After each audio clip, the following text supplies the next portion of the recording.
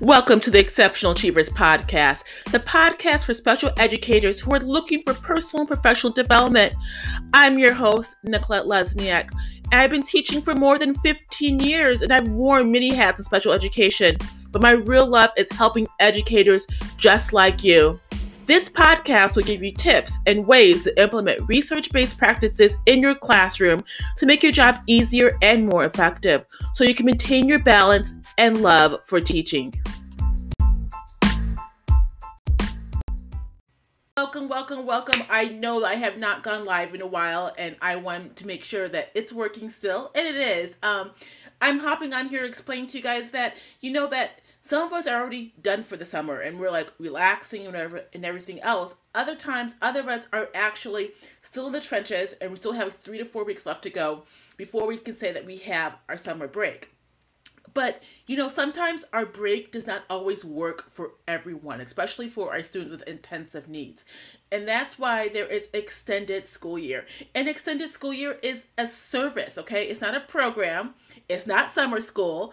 It is a service, and it's usually a service that is written within a student's IEP because they need to be able to either maintain some skills or they have lost some skills. So what is the purpose of ESY, okay, which is a service?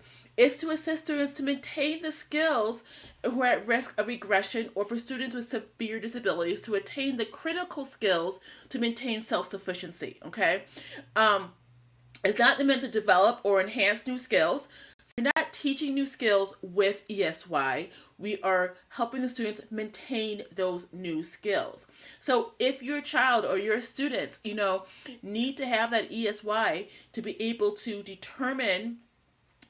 maintain those critical skills, life skills, then you should really meet with your team and to figure out, okay, what does the student need in order to be successful, all right? So one way that we can actually look at that is to really look at the strategies that you could be in place to really help the IEP team. And one of those is making sure you're communicating with that IEP team to make sure what your child needs, as well as providing those supports for them so they can be able to keep on those critical life skills them for future employment, education, and lifelong learning. So if you have any other questions or concerns, please go ahead and hit me up and I will respond to those questions. And have a great day. Have a great Monday.